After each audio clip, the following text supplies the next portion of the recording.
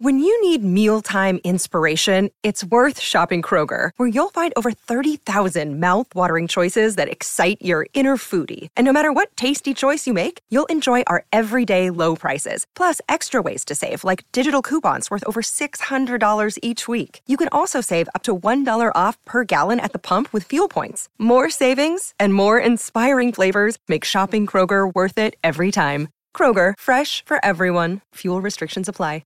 Another day is here, and you're ready for it. What to wear? Check. Breakfast, lunch, and dinner? Check.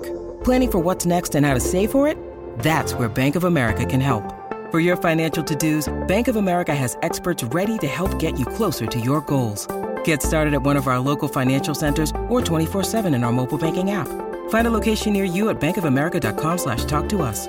What would you like the power to do? Mobile banking requires downloading the app and is only available for select devices. Message and data rates may apply. Bank of America N.A., member FDIC. Checking 111 222.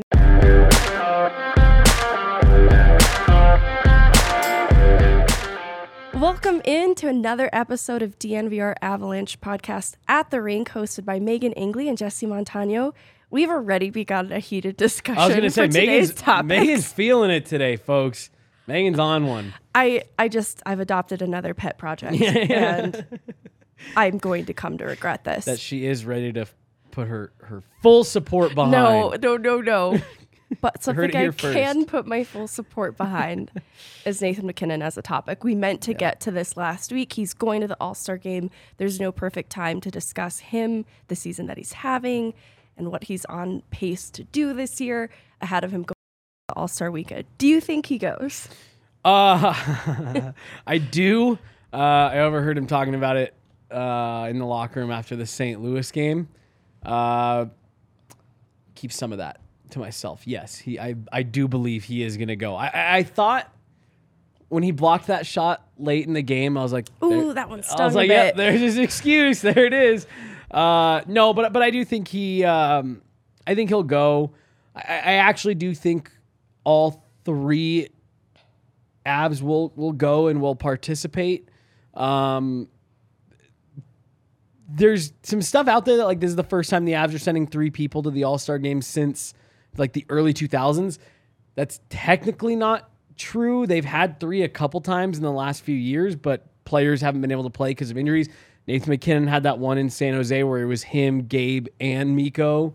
And Nate was actually out there, but then had an injury that kept him from playing in the game while at the All-Star game. So they've sent three a couple times, but I think MacKinnon, Makar, and Rantanen will all end up playing, and I think it'll be a cool weekend for the organization. You know, it's been a weird start to the year.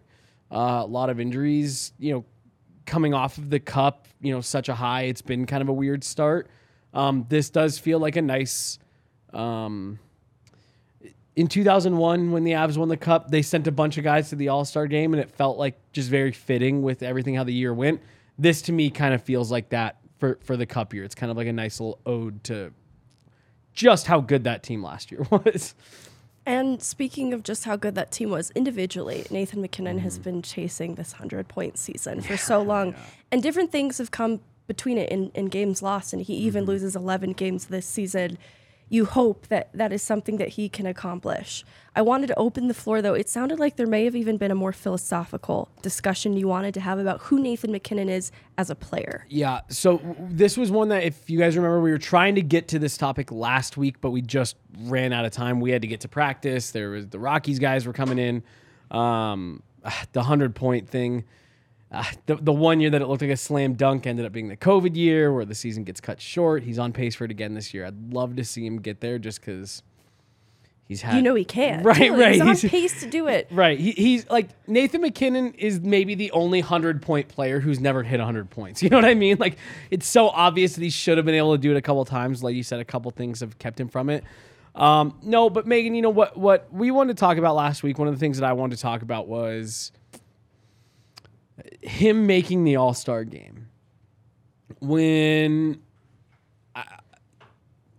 I think this year, this nomination for him, I think Nathan MacKinnon has moved into a different tier of player. when we were talking before any of the All-Star rosters were announced about who we thought from the Avs was going to go, right? The NHL has a rule. One player from every team. Gary Bettman says he doesn't ever like to give a fan base a reason not to watch the All-Star game. And so he wants to make sure there's a representative from every team. With the way the Avs year had started, we had all said it's probably Mikko Rantanen going away, right? Should have been. I made the comment that I said, well, hey, Cale Makar, I think probably gets the nod as well because I think he's entered into that Alex Ovechkin, Sidney Crosby, Connor McDavid, kind of tier where everyone just views him as an all-star. Doesn't matter what kind of season he's had. Doesn't matter what start to the year he's had, injuries, whatever. He's an all-star. He's one of the best players, and people want to see him there every year. I didn't say that for Nathan MacKinnon because he had the injury, the start of the year. The goal production wasn't quite there in terms of what he normally paces to. Not to say he wasn't having a good year points production-wise or, just from us watching him. But we never even really kind of mentioned him as a consideration mostly because of the injury. He just missed too much time. Well, he gets named to another All-Star game. I think this is 6 or 7 now for him. And I just think after the last couple of seasons that he's had, like we were just kind of making the joke, like it's obvious he's a 100-point guy. He's well into the 90s multiple times, and these weird circumstances have kept him from actually breaking the triple-digit mark. But then I think it was just his performance in the playoffs last year where he kind of showed how much of a well-rounded player he is, where people were pointing at the production, but on any given night, he was arguably the best player on the ice between either team on all 200 feet. All of it kind of culminating in Game 6. He has points on both goals, including the first goal of the game, and then he has the primary assist on the Arturi Lehkonen eventual cup-winning goal. I think everyone just kind of realized last year how truly special Nathan MacKinnon is, and I don't think he's viewed anymore as one of those like borderline elite guys. It's McDavid, it's Makar, it's MacKinnon, it's Matthews. It's weird, those are all M's. To me, those are kind of the players that are now viewed league-wide as there's these guys, then there's the next tier of guys. Those next tier of guys are still very, very, very good, great players, but they aren't into this top tier, and I just thought that Nathan MacKinnon getting the All-Star nod this year, despite the start of the season he had with the injury and things like that, that was what kind of made me realize, no, this guy is in that other tier. And we don't just view him like that here in Colorado because we see him every day and we understand the finer details of what a special player he is. He's now recognized league-wide as one of the truly elite players that, again, I think the All-Star game means different things to different people. That to me is something that I've always felt has been telling about the All-Star game. There's a few guys that every year you don't even have to look at what kind of year they're having. They're going to be at the All-Star or at least invited to the All-Star game. And those are typically the most special of the most special players. And this year, it felt like Nathan MacKinnon kind of broke that barrier. It's interesting, too, because I can reconcile why he even slipped my mind for a second, and it's not for any reasons that point to him not being the star that he is. Right. I actually look at the way that he approaches his position and the way that he's changed in his approach to being a centerman. And a lot of the other names you mentioned, what they bring to the table is undeniable, insane goal scoring specifically. Yep. And MacKinnon is still very much a goal scorer, but I think he leaned into also being more of a playmaker, and I think that's why you see the points distributed among of all Colorado Stars. It's why the three-headed monster posed the threat that it did when that line was intact. And I think the blue-collar things that he was doing in the playoffs specifically are what made him not only such a triple threat for the Colorado Avalanche, but why maybe some of those things go to the wayside when we're talking about things like All-Star games, because it's not just a pure goal scorer anymore. Right. He's really well-rounded as a player, and I think that his approach to the position became sort of different from what we look to in the McDavids and the Matthews. They are just such natural-born goal scorers that MacKinnon... It's an easier pop. You're right. It's a good way to put it, because you will take the MacKinnon any day on your team because what he brings to the table is going to be so good. Both ends of the ice, you really value that. Like we've watched MacKinnon bail some of the call-up defensemen that are with the team right now out of bad situations in their own end. And that is what Nathan MacKinnon brings to the table. And it's not understated. I don't think it, is undervalued in the Colorado Avalanche fan base. But then when you look at the national scale, you see exactly how this happened and why he belongs in the All-Star game. Right, 100%. And I thought it was telling that we've seen Jared Bednar go 5 forwards on a 5-on-3 a couple of times this season when Cale Makar was out. There's a reason he played Nathan MacKinnon at the point. Nathan MacKinnon is very comfortable cycling out high. And to your point, Megan, several times, not just this year, but over the last couple of years, he gets caught as one of the 2 guys back, and he's very comfortable playing that position. He's got a physical edge to his game. I've always said, I've long thought that Nathan MacKinnon was a hybrid player between Alex Ovechkin and Sidney Crosby. I'm not saying that he's as good as Ovechkin and Crosby put together, but that's just his play style. I think he's got the playmaking ability and the vision for the ice of a Sidney Crosby. He's got that little bit more well-rounded game, active stick, things like that.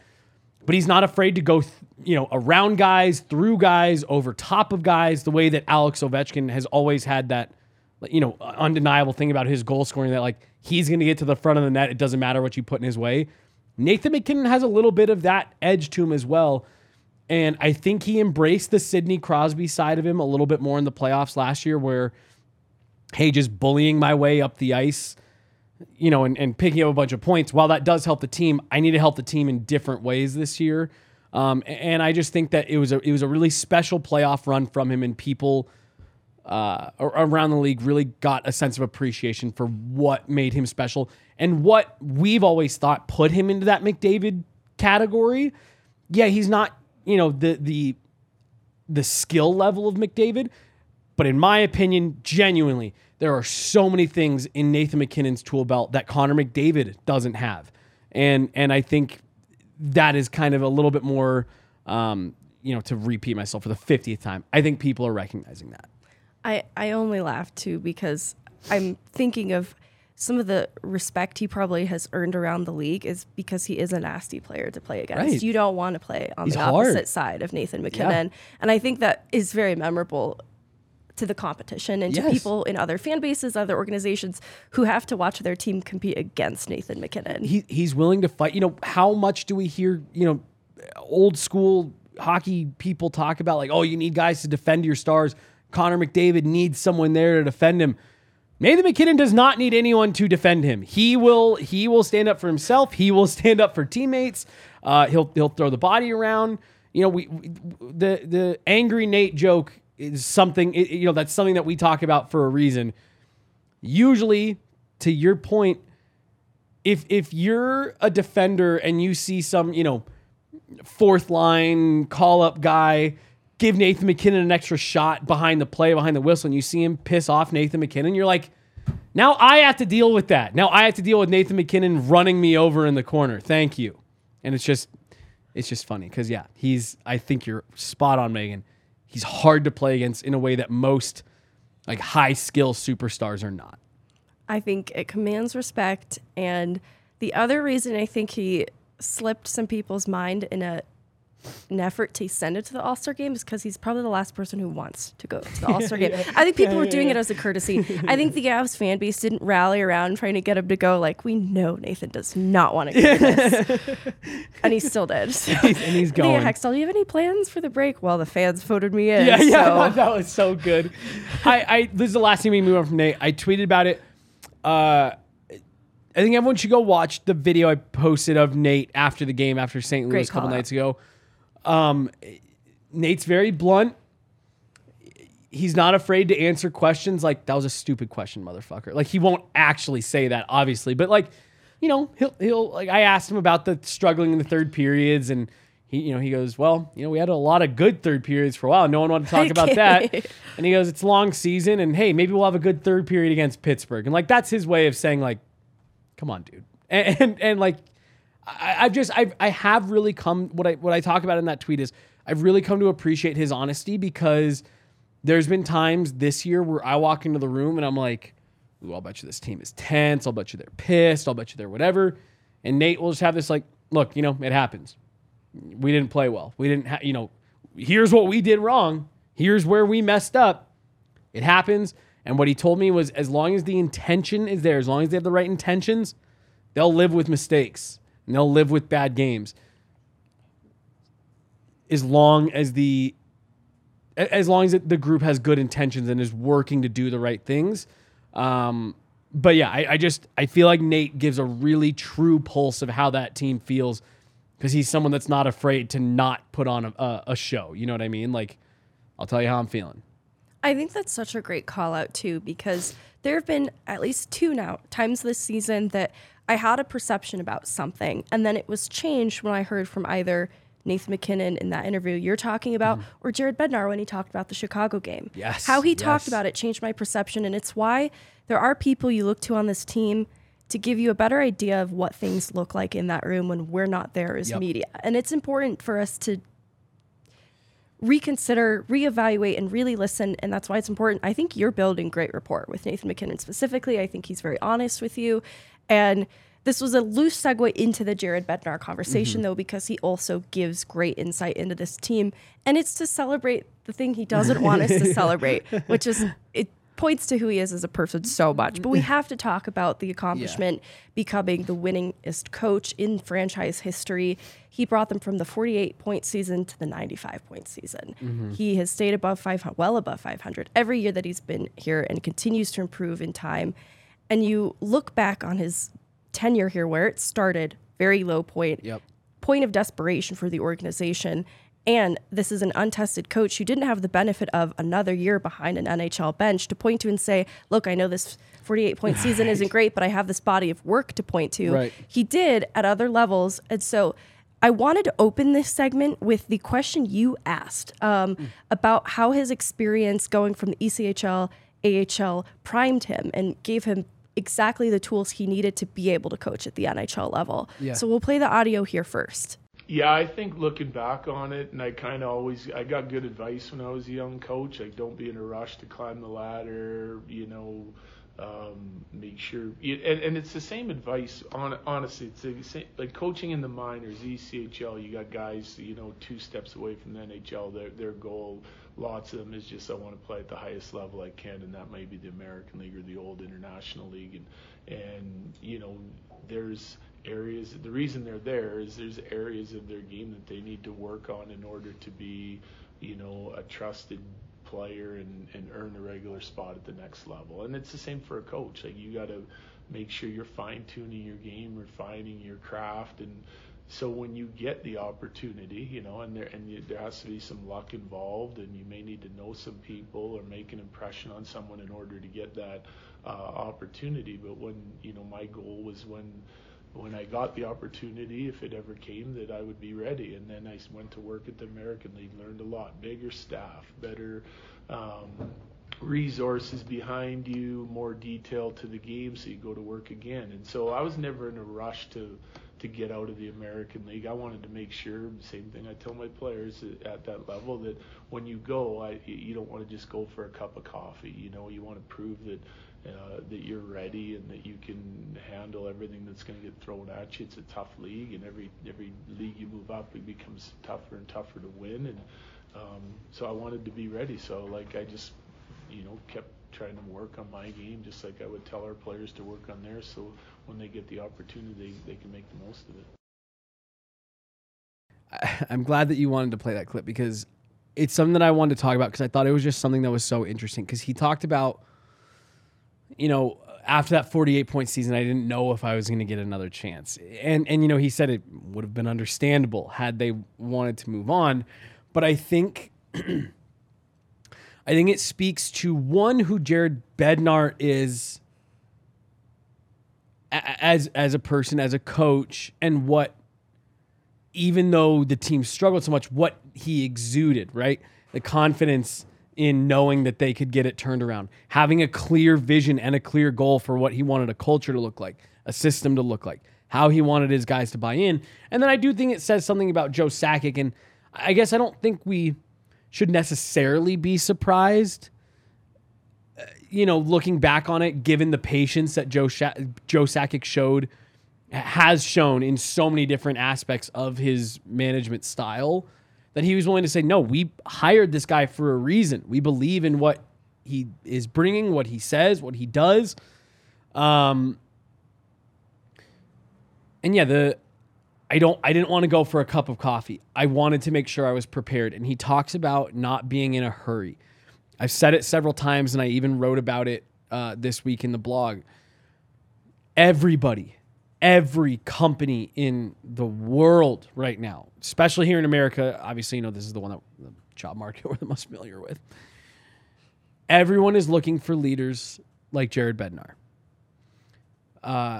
People who understand the situation. They know how to communicate. They know when you need to push. They know when you need to pull back.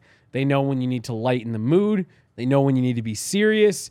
And they understand that every person needs to be treated and coached up a little bit differently, right? Megan, even in our job, what works for you doesn't work for me. What works for me doesn't work for Yahir.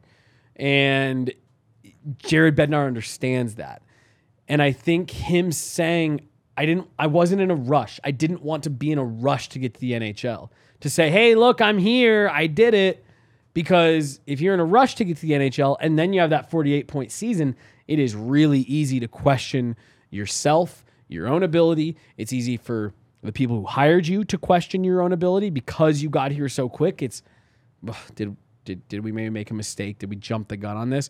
But when you have the amount of experience that Jared Bednar has, and to his, what he talks about of, him feeling like he was prepared. That's why his confidence in himself didn't waver. He said, I know I've put in the work to get here. And that's why when you take a step back and look at, using the phrase, the body of work, for him as a professional hockey coach, not just in the NHL, it's not surprising at all that we're here having this conversation. Even when he was asked if Jared Bednar today could go back and talk to Jared Bednar of the 48-point season. I loved this answer, yes. His answer was, I would look, because this was specifically after the Stanley Cup winning season, like, what would you tell yourself? And he'd say, that's the purpose. That's the reason why there's a 48-point season, is so you can build towards winning Stanley Cup. He wouldn't have been down on himself. You talk about unwavering confidence. Even then, he realized it's a results-based league. Like, I think there was no unacknowledging that part of it in the 48-point season, but it was for a purpose. Right. Well, and that to me showed, he had a quote last year when talking about the team, Megan, that I loved, and I've actually tried to, believe it or not, and this is going to sound like I'm like waxing way too poetic, but this, again, just shows who he is as a leader. There's been several things that Jared Bednar has told us about his own philosophies that I have tried to carry forward, in my own life. One of them was last year he talked about the team, and it was during a stretch, Megan, where they were just trouncing teams every night, 3 to 5 goal differential. They were just beating the brakes off teams every night.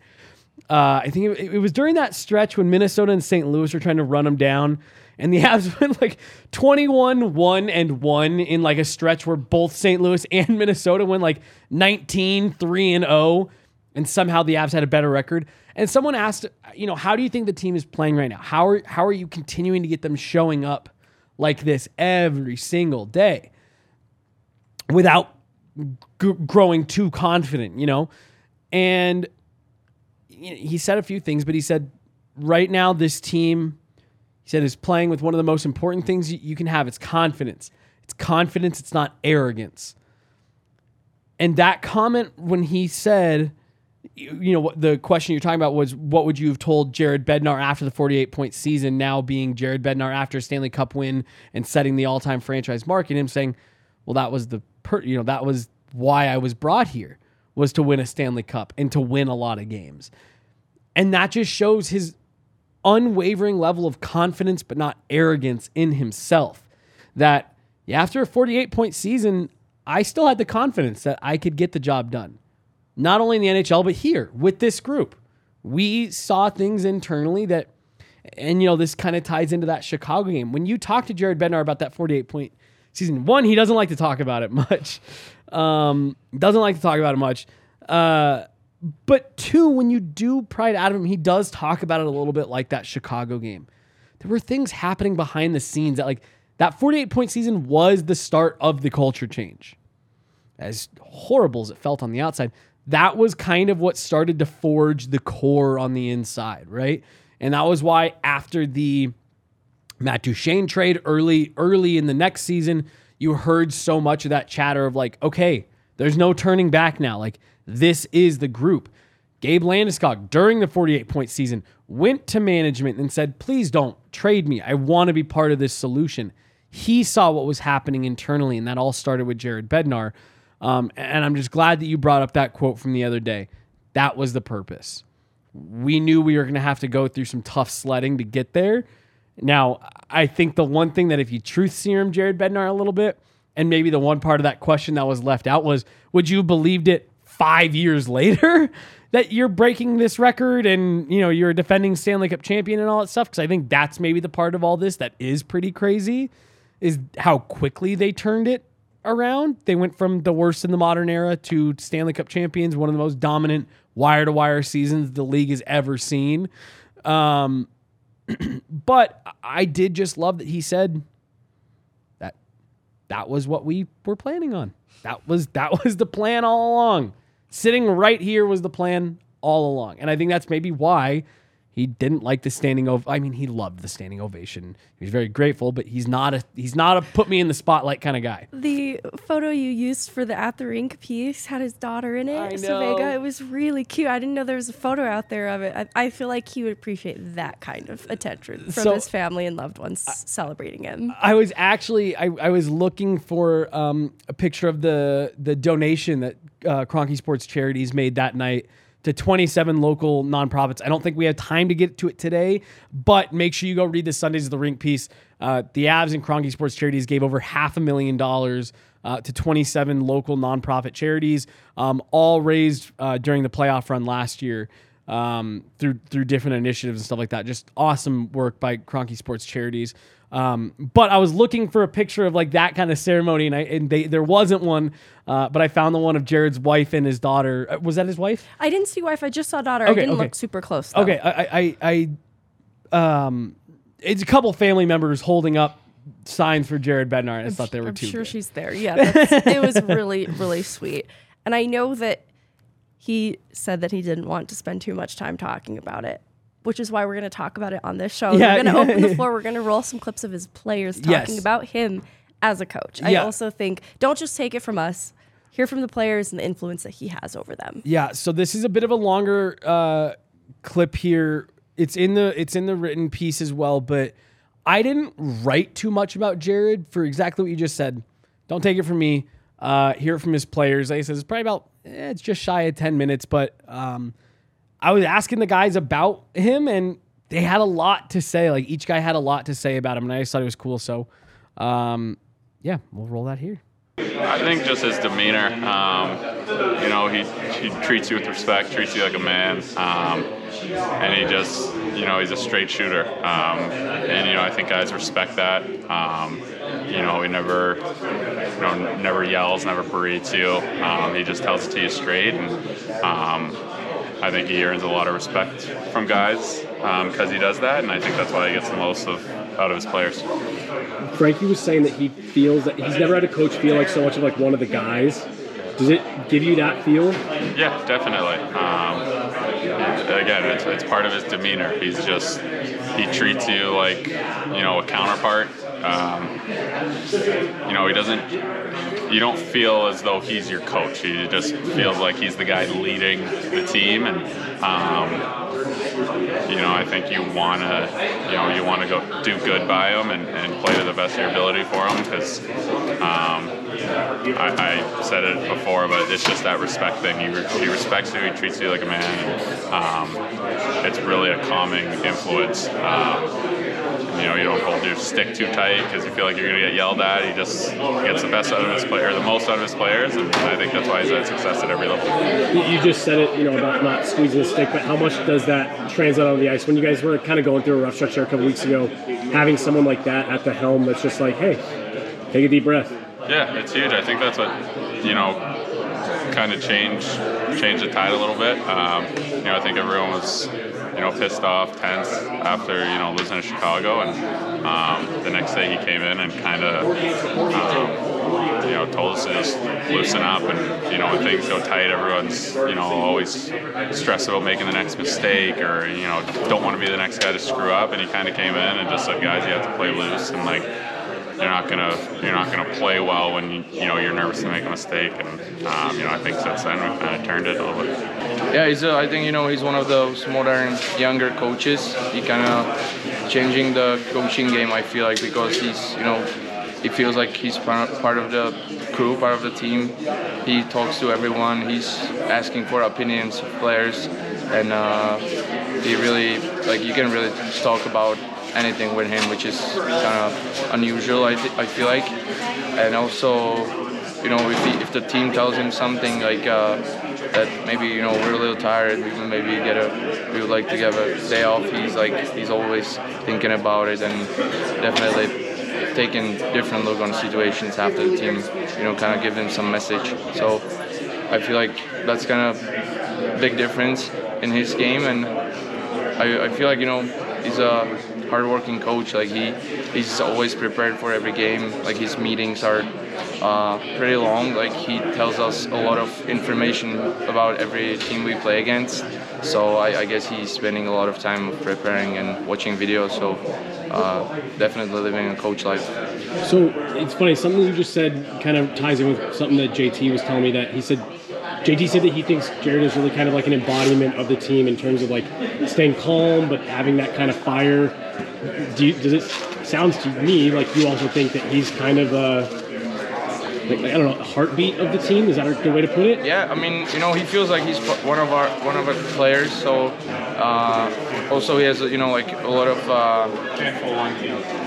of respect from everyone. So I think it kind of, you know, works well hand in hand, that you can also expect him to be like making jokes, and also when the business comes, he's 100% focused, and he expects 100% from everyone from the team. He stays pretty calm, you know, on the bench and things like that. But Naz was telling me last year at the All-Star game that he's like, no, he's not always that calm. How often does he get after you guys? And is it? I mean, it's tough to say from my perspective, because I usually, you know, talk the most with UC, our goalie coach. So. And the game for players when they're going, you know, back and forth on the ice and back to the bench is kind of different, so I can really tell. Okay, cool. Yeah, I mean, he's a competitive guy, and you know, works very hard at, you know, for us, and make sure that we're prepared every night to have the best chance to win. And obviously we have had success. I think, like our team, he's, you know, improved as his time's went along here as well, but just know him to be always fair, and you know, just wants the best for each guy and for the team. So we always see him stay super calm and collected and stuff, but Naz was telling me last year at the All-Star game that he definitely isn't always super calm with you guys, kind of behind closed doors.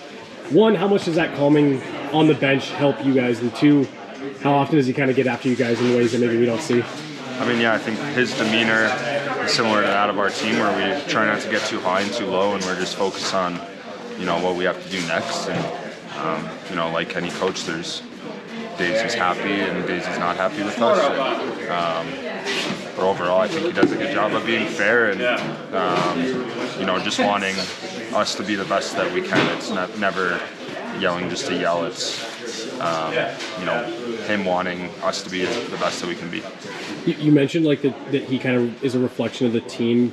How much, when he first got here, did you guys have to like take a look at the culture and say we want to reset this and kind of lead it in this direction?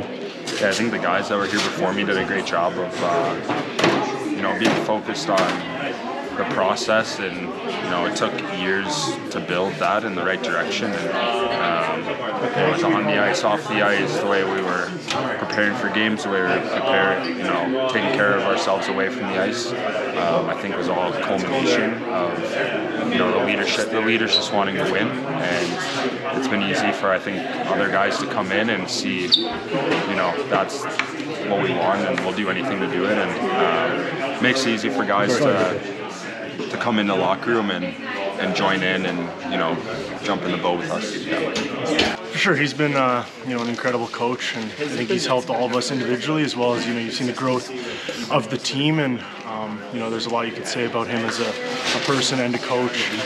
He's able to get the most out of his players. His hockey IQ is through the roof, obviously, with his adjustments and pre-scouts and everything. So he's obviously deserves all the success he's had. A couple of guys yesterday were saying that he really does kind of just feel like one of the boys and not so much, the coach, but more just like the leader.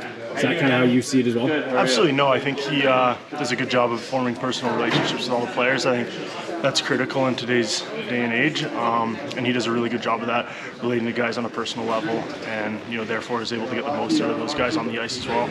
Yeah, he's easygoing, which is nice.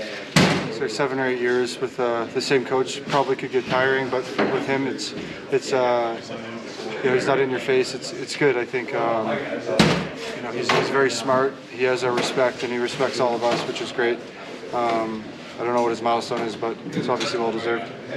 Like you said, over that time, it could be maybe hard for the players to keep from tuning him out. How do you think he's done a good job of navigating that?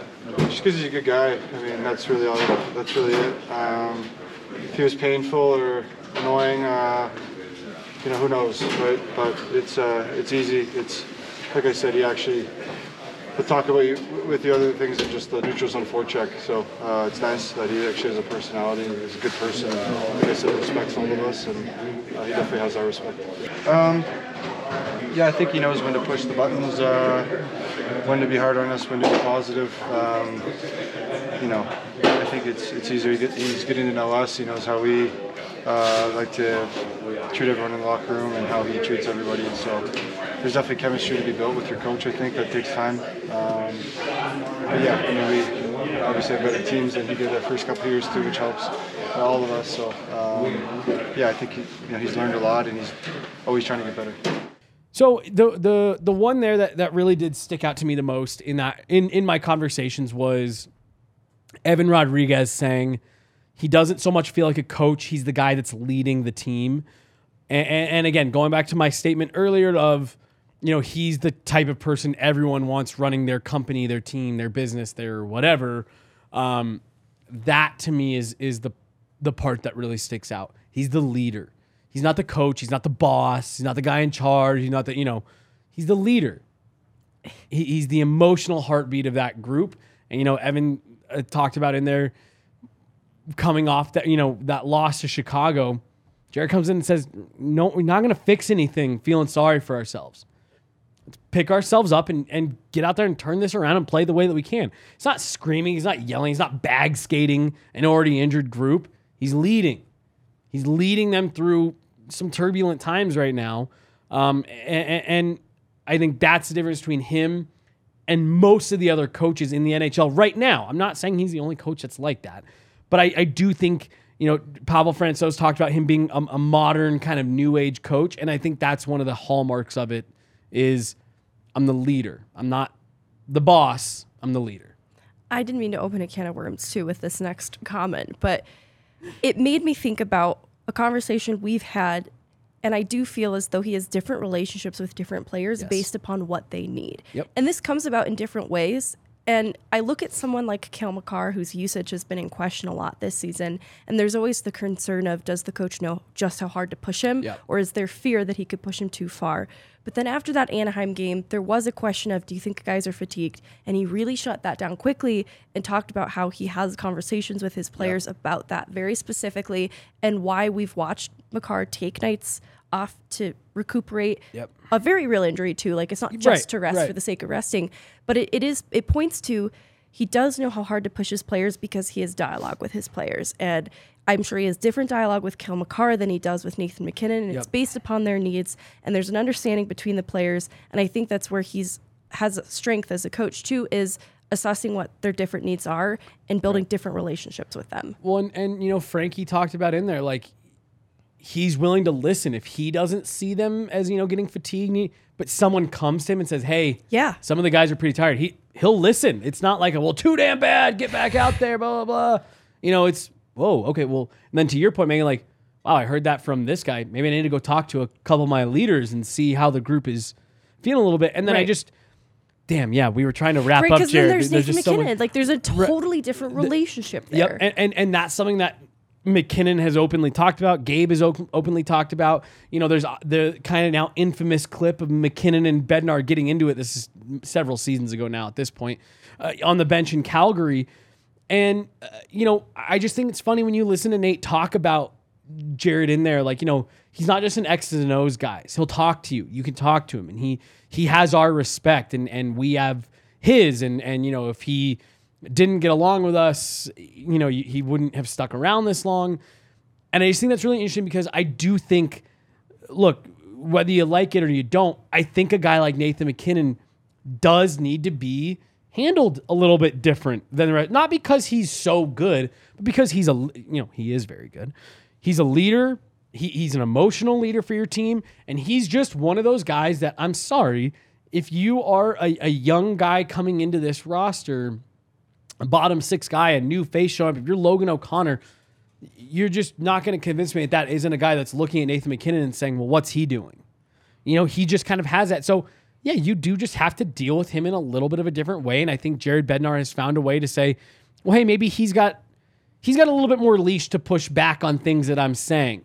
That's because we have an understanding. And I'm sure there is even still a line there that Nathan McKinnon doesn't cross, right? But at the same time, it's not Nathan McKinnon walking all over Jared Bednar. It's, I'm going to give you that little bit of respect, but also know that, you know, everyone talks about the way Nathan McKinnon yelled at Jared Bednar on the bench that day. I've also never seen Jared Bednar get after a player like that on the bench, where, you know, he was telling him, like he was arguing back with him. You don't see Jared Bednar do that. He's normally very calm, cool, and collected. So there's just there's a give and take with every player, and Jared Bednar seems to toe that line really well. Nathan McKinnon talked about that as well. He knows how to walk the line between being one of the boys and being the leader. And I just think it's made such a difference for this organization. I think, too, we alluded to flashes of things that we don't see and why it's important then to listen to players and coach when they talk and give us insights, because you don't ordinarily see Bednar getting after players generally, but he will. Yeah. You saw it in the Calgary game very briefly. He was talking to Newhook very sternly. And he's also gone to bat for Newhook. He's kind of shut down when we field too many questions about Newhook. He's like, all right, you guys need to chill. Yeah. So he's affirming of his players, but he's not without any criticism towards them either. There's a lot of mutual respect there. That this is probably a conversation we put a little pin in and explore further throughout this season, because it's really interesting. There's a reason this is the winningest coach in the franchise. And we talked about it on the show a couple weeks ago, or you know, when he was approaching this. I don't think there's anybody in Avalanche franchise history that's really even close. I think not just in terms of wins, losses, but I think this is the best coach that this franchise has ever had running away at this point. And the last thing, I just have to get this in here because you mentioned the way that he is with the players. And I had someone mention this to me, a buddy of mine, just a couple days ago. I loved a couple weeks ago when he told us, I can't remember which young guy it was that came up from the Eagles, and we asked about him, and he said, look, I'll answer this one, but I'm not going to come up and talk about these guys anymore with you guys before I've had a chance to digest the film and break it down with them. And he said, I just don't think it's fair. These guys work their asses off, and then I come up here and give you something based off of what I saw live during the game without going over the film, without talking to the player, without getting explanations for what were you thinking here, there, or whatever. And I just think that's another way that he's really gained a lot of respect from this team, is being fair and making sure the players understand what he's seeing without putting them on blast. I think that's a really good call out. This is an interesting segue, but going back to the 48-point season for a second, I believe it's a waiver claim. Matt Nieto comes to the Colorado Avalanche, and it's a pretty successful waiver claim story. He assumes a role very similar to the role we expect him to have now here with the team again, but some of his greatest success came about through his time with the Colorado Avalanche.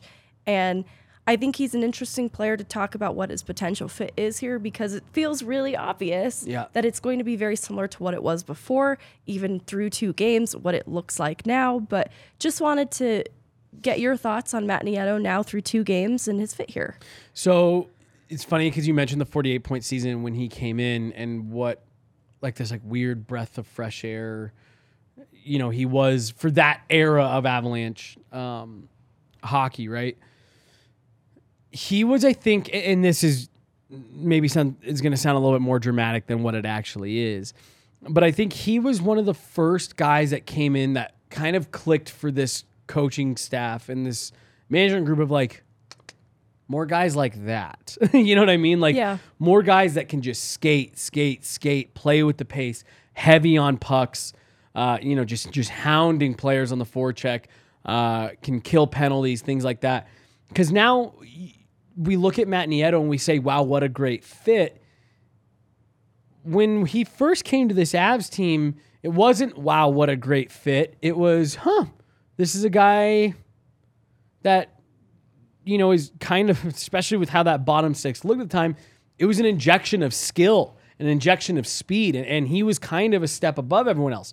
And now when you look at the way that this Avalanche roster is constructed, guys like Cogliano, O'Connor, Helm, when he's healthy, JT Compher to an extent, those are all guys that kind of, Val Nichushkin to a much higher level.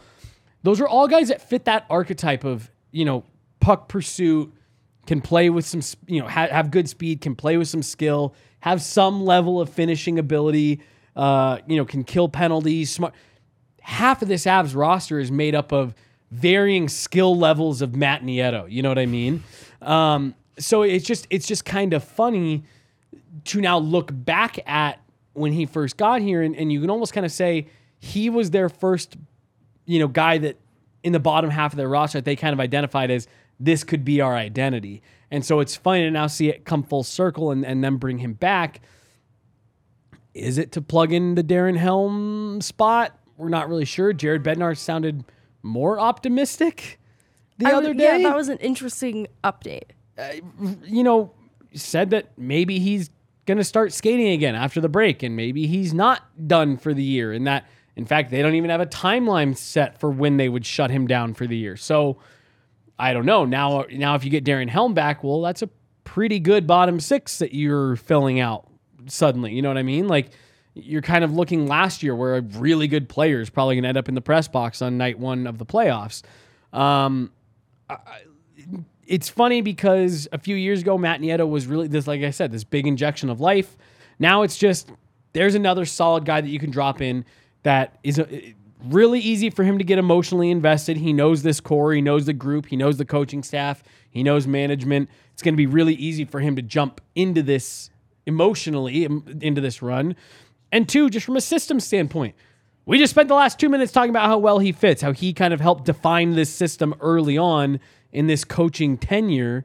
He'll be able to jump in pretty easily. Some of it, too, that I think of is age that this could point to, what I'm about to say. But the talent that he was around when he was here last, his bottom six talent, right? The Soderberg, Comos, it is different now from what it was then.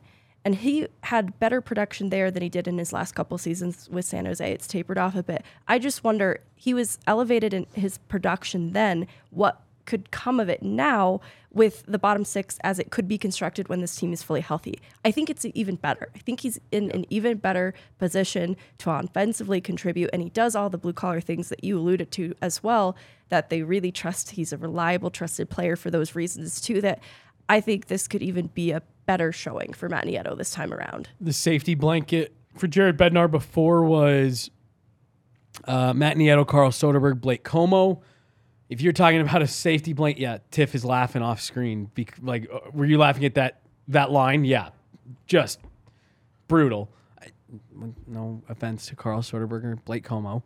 Now you're talking about a safety blanket line of Andrew Cogliano, Logan O'Connor, Matt Nieto, some combination. If Darren Helm is a fourth guy that you can work in there, it's a lot younger. That's a lot more speed and a lot more skill. Again, I actually thought Carl Soderberg was someone here who a little bit underappreciated for how good he was every year outside of that 48-point season. Yeah, much better, much big upgrade is what I was about to say. Much bigger upgrade in terms of line mates. The next topic, Ryan Merkley. I was gonna say, yeah, it's based on maybe we just do a separate video to talk about Merkley. Well, here, just start it. We can allude to that. We'll do something else. Okay. Merkley is the most mysterious part of the acquisition, and he got in 2 games with the Colorado Eagles this last weekend, so there's just a little bit to talk about in terms of first observations. I don't mean to overvalue 2 games. He gets dropped in on the road, very similar to what happened with Alex Galchenyuk. Don't know if he so much as gets a practice in there. And they split the series with the Texas Stars, so it's an interesting. He picks up a primary assist off of his own shot, actually, on the power play that ends up being the goal. So he gets on the score sheet. Was that his goal? Basically. So, there was a tip-in at the front, so it wasn't credited to him. But he got the primary assist. But it was his shot from up high that created this goal. I'll say, because the Eagles had originally said that it went to him. I never saw them go back and change because it was this very last-minute tip. They thought it was his. It might as well be, right? Yeah. He gets some credit for that. Pretty decent shot, especially on the power play. I wouldn't tout it as like all world, but it has contributed on the power play. So I will not discredit it completely not nothing either. Else. We'll circle back to that. No, completely. So this is a player that's a player that's just really intriguing. I just don't feel like we have proper time to give it the discussion it deserves. We'll get into it for sure. Okay. He's an interesting player, Megan. He's super. I don't know if polarizing is quite the right word, because I haven't seen like a lot of people be very pro or against him, but I think this will end up being a player that's super polarizing. At least he was in his draft year, right? We were there in Dallas when he got drafted. There was an audible reaction when he was taken in the first round. Look, Ryan Merkley was touted as a top-end first-round talent in his draft year. Skill-wise, I think, Megan, you and I would both agree that from a pure skill standpoint, he's probably, you'd probably still consider him to be a pretty high-end prospect on the defensive side of the puck. Right-handed shot, can skate, has good puck skill. From a pure on-ice skill perspective, I think this is a pretty high-end prospect. The warnings that came with him in his draft year, there were some potential behavioral issues. It was never fully explained what that was. It was even reported as far as he was on several teams' do not draft list, DND, do not draft. People thought for sure he would fall out of the second round. The conversation kind of was, who's going to be the one to take a swing on him and when will it happen, because he is such a high-end talent. Well, San Jose takes him in the first round. Hasn't worked out. Requested a trade out. It's tough, Megan, because, like you said, he gets dropped in on the road, coming to a new organization. He actually hadn't played in a while in San Jose because of this trade request. Yeah, no, it had been a whole month, actually, since he last played, so that's also something to consider when we evaluate his first 2 games with the Eagles. It had been a full month, so there are, like it or not, there are several asterisks here on this first game. AJ tweeted out that he saw it as some potential engagement issues. Megan, you said you didn't see it that way. I know we're pressed for time here. I would maybe like for us to do another video, but I just really quickly wanted you to get your piece in there about you didn't necessarily see it as engagement issues, and I thought you had an interesting perspective because maybe we are misunderstanding these potential behavioral issues as engagement problems when really it's... All right, so and I want to add the qualifier that it could be engagement because I have been quick to point to a player like Kaut, a player like Maltsev, and say I think there are some effort-based things happening here, and this is corroborated by other people that I talk to. But I remember a time when Maltsev was being watched by a scout who isn't regularly at games. By his name, the scout had written in big letters, scared. And in my opinion, I didn't think that Maltsev was scared or fearful, and that was why he appeared disengaged. However, my impression of Merkley specifically was there was reluctance, and it was fear-based. He looked like he was scared to engage. This is why he looked a step behind the play at points, positionally a little lost in space. He looked unsure of himself, and I think especially in his own end, because offensively, he had terrific vision. He's walking the blue line, looking for shooting passing lanes. He gets a point in that second game, basically a goal. And that's where he thinks the game at a high pace offensively. I think he has terrific vision on that side of the ice. But in his own end, dropped into a new system, this struck me as a player who looked a little bit timid and afraid to make mistakes. Understandably, the stakes are high. Yeah. He doesn't have really any leverage in Colorado. He did because in San Jose, they wanted him to be a highly touted draft pick that works out. Right. It didn't work out. They wanted to be the ones that got it right. He looks at what is defensively ahead of him in Colorado, and he wants to be in the NHL. He sees that the odds are stacked against him. He has no reason not to give 100%. Yeah. Let's maybe do something else where we dive a little bit deeper into this, Megan, because I want us to be able to have a larger conversation around Merkley, because I do think there's a big conversation to have there with his NHL potential. Fully. But we've got a meeting to get to. We got the Rockies guys coming in. Patrick's blowing up on Twitter right now, so we gotta get him in here. But yeah, I would like for us to continue this conversation on Merkley because I think it's fascinating. Absolutely. All right, you guys, we are going to follow up with this, and we'll be back with more At the Rink content next week. Megan Ingley, Jesse Montano, DNVR Avalanche At the Rink podcast. Bye week.